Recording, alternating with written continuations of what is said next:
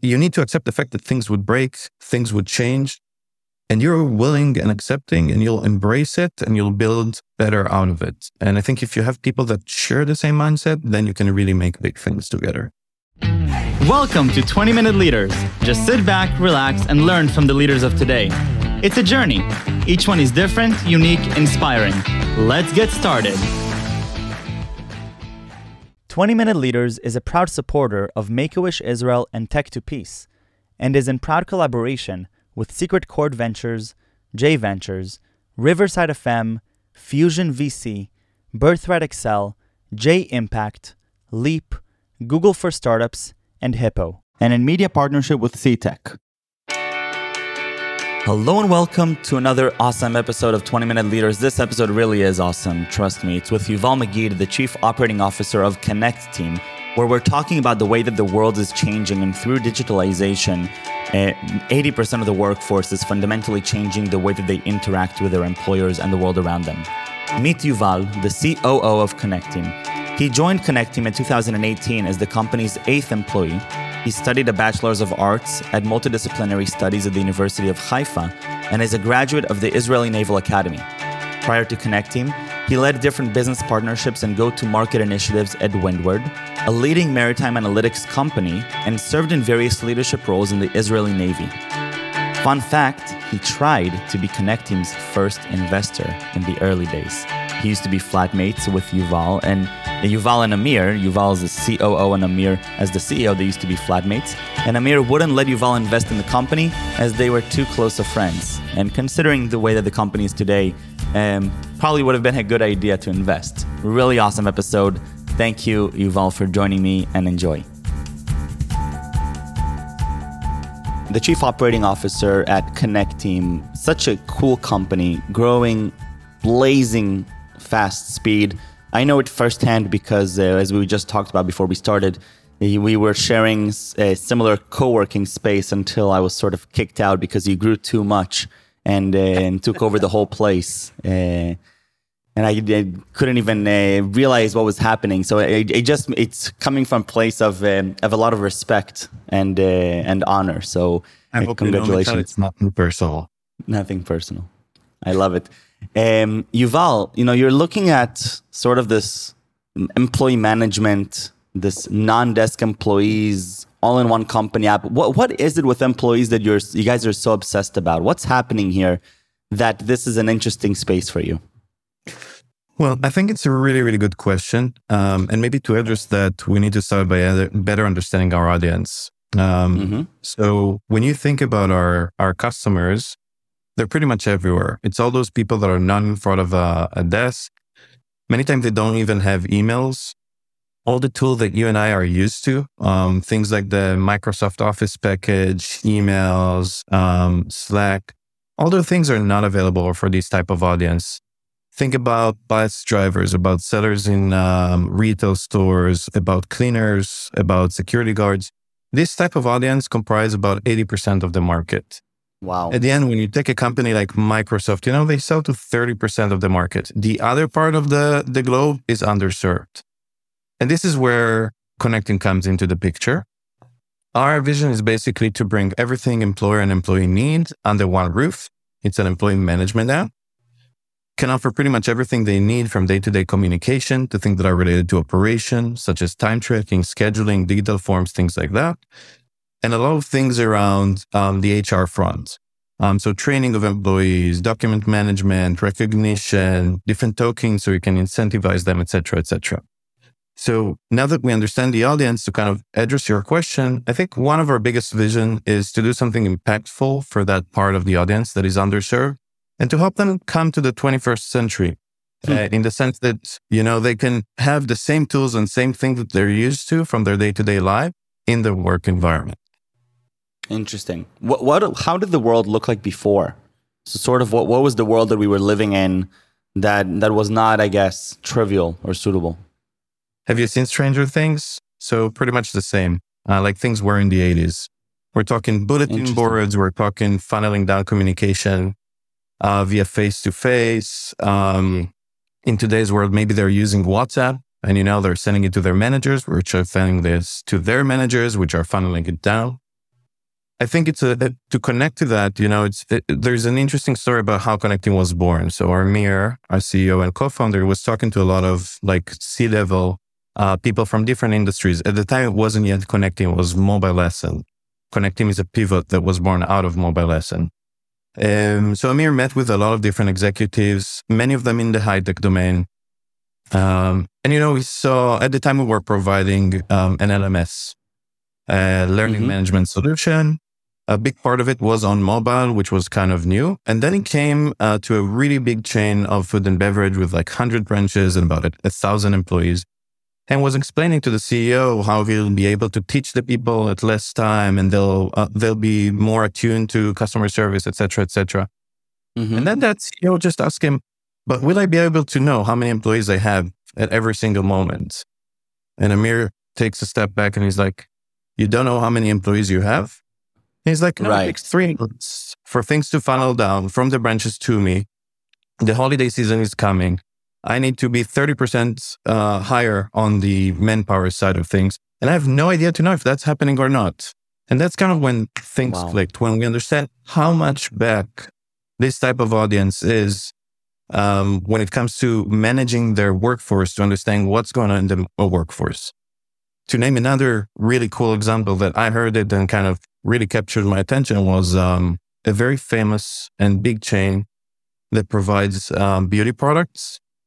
Wanted to know if employees were showing up on time to the stores, because if they don't show up on time, the venue, the big malls, they can charge you for not opening the store on time. So what they would have done, they would look at the CCTV, at the actual camera screens, to see that the store opens up on time.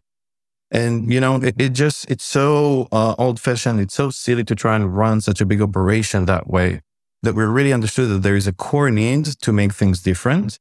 And it's not a nice to have. It's an urgency. It's a real core need to run your business in a more efficient way, to bring it to what we know from our own desk-based workspaces. So just to make sure that I fully understand sort of sort of the transition here, it sounds like that before, the way that organizations would manage their sort of human resources and human capital, it would be through sort of these mid-level managers that would be reporting and would be consolidating this information and then trickling it down or up back to sort of the management. But now you're saying if we're able to have direct communication with the frontline employees and sort of on a direct-to-consumer model, we're able to get real-time information, pass information without having to bypass through the mid-level management. And therefore, we have much more transparency, and that has many implications on different verticals. And you mentioned one, which would be sort of even the shopping malls, which I had no idea that's how it was working, right? Yeah, exactly. And if we want to take it to a place that people can resonate a little bit more, most of us here in Israel, we've done different service works, right? We worked at a restaurant, we might have worked in a bar, things like that. Even small things like scheduling the shifts, right? You need to put in your availability. I was at McDonald's. Exactly. So McDonald's is a very good example, right? You have your shifts. The manager needs to occupy those shifts. You need to bring your availability. They need to set up all the things. And there's so much back and forth, usually over texting or over phone calls. And it takes forever and no one enjoys the experience. And today you can do it with an app, a super simple app. You post your availability, you set up the different schedule, does all the movements like the shift manager, publish it to you, you get the notification, you have a reminder before the shift.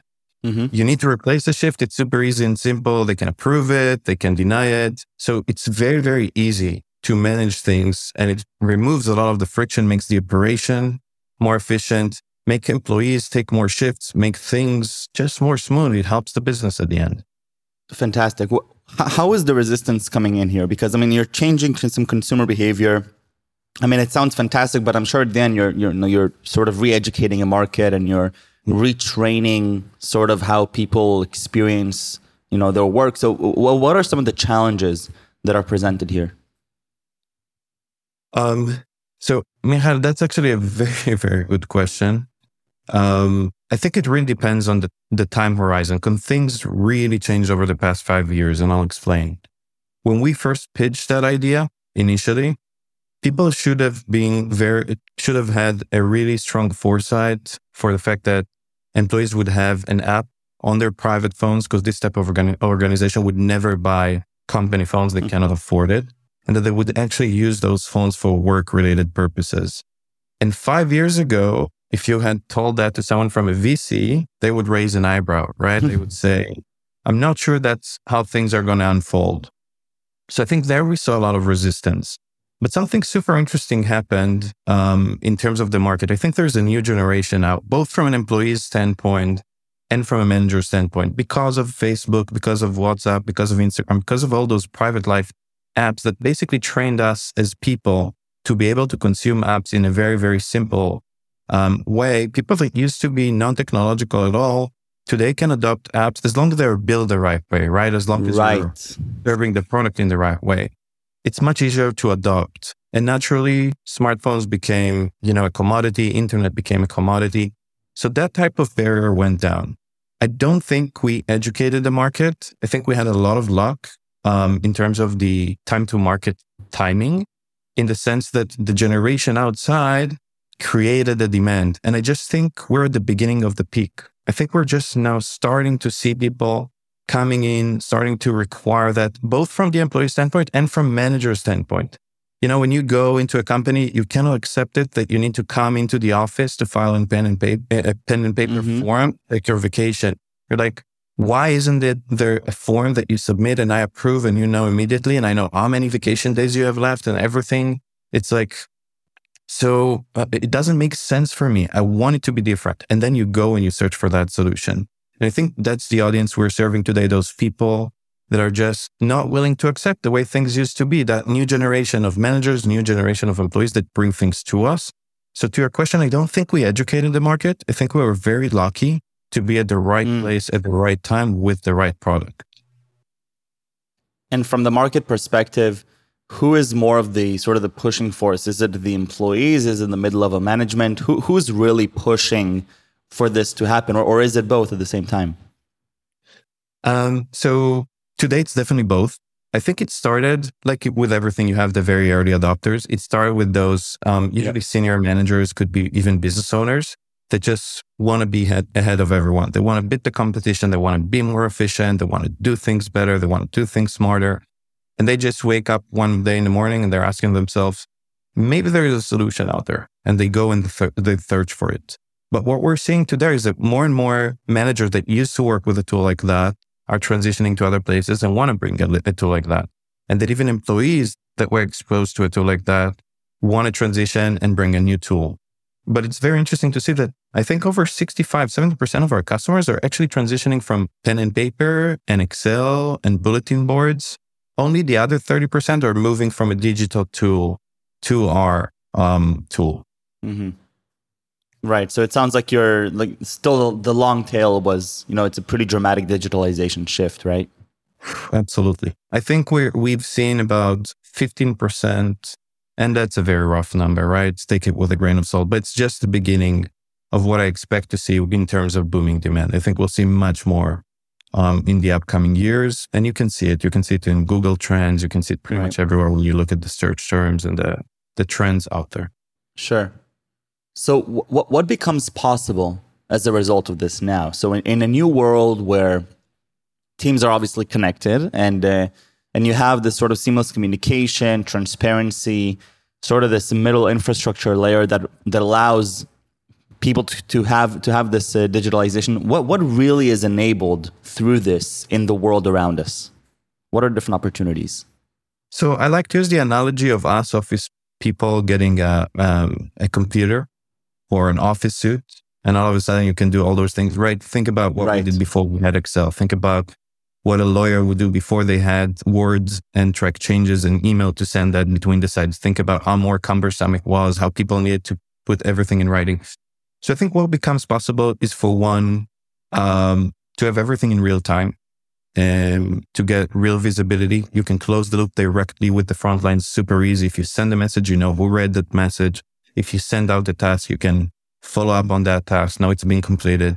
You have a much better picture when you come to do planning and operations, right? So whether it's payroll, which becomes much more smooth because you have all the information. If there are any gaps, you can easily process it. The scheduling example that we gave before. So it's become extremely more efficient. you're becoming much more proactive as a manager, because instead of trying to do the basics, you're focusing on the next levels of controlling your organization, providing the different insights. And you have everything in real time, which also allows you to respond much quicker to different things that you need to do. Usually it translates to a more efficient organization, a more scalable organization, and a lot of cost savings.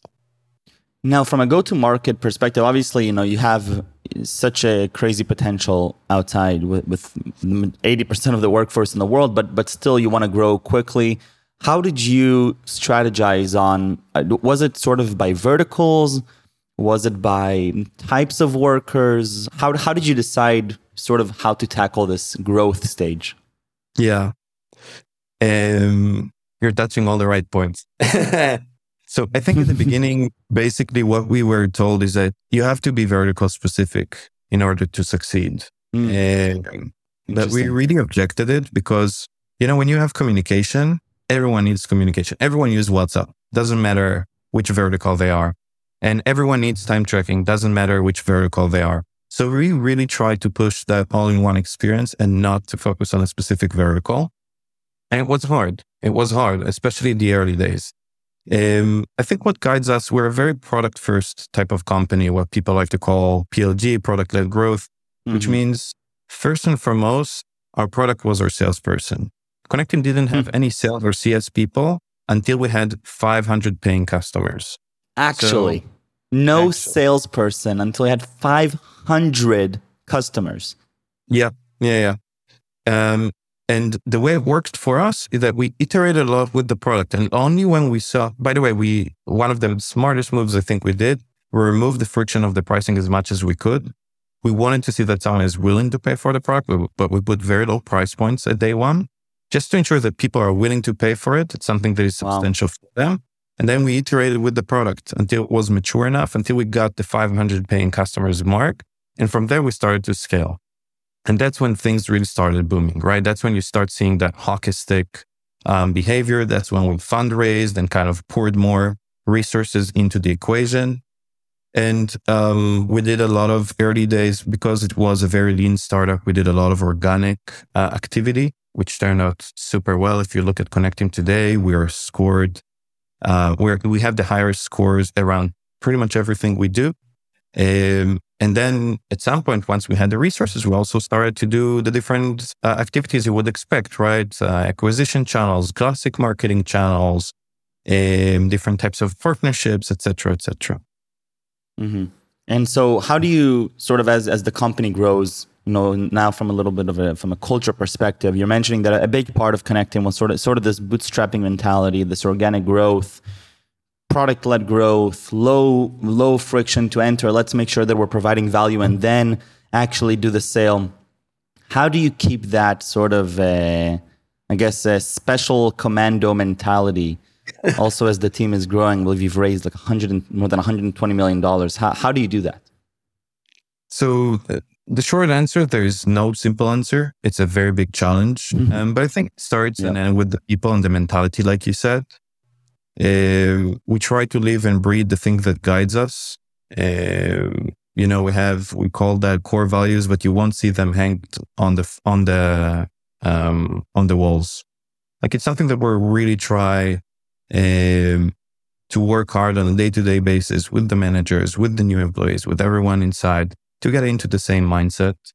We don't fall in love with anything.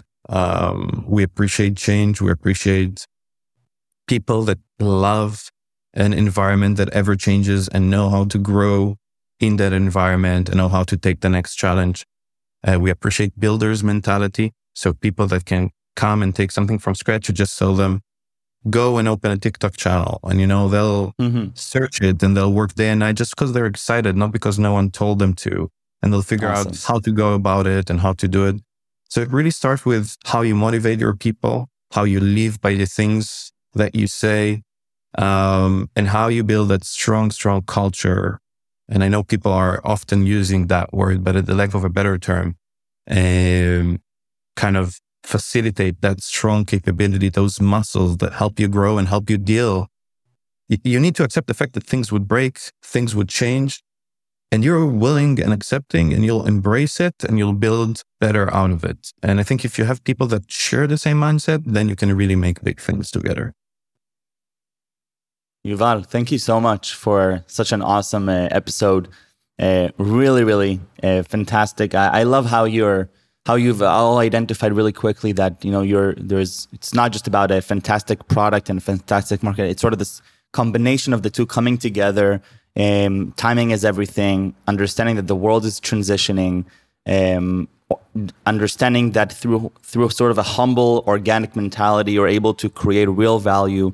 Only once you've seen this value. I can't believe you've only had sales when you had 500 customers. I think that's insane. And that's how startups should be, right? I mean, create real value, bootstrap, be organic, show that you have a real product and a real need, and then hockey stick growth. And then you're not sort of running after your own tail. You're guiding this ship and you know where you're heading. And it sounds like all of you have a really deep conviction about what you're doing. You're understanding the market. You understand the different pain points that people have. It sounds like you were also surprised sometimes by how large these pain points were or how fundamental they were, more primitive than you even thought they would be. And so that's just such a cool story. Yuval, thank you very, very much. Thank you, Micha. It was a pleasure. Have a great day.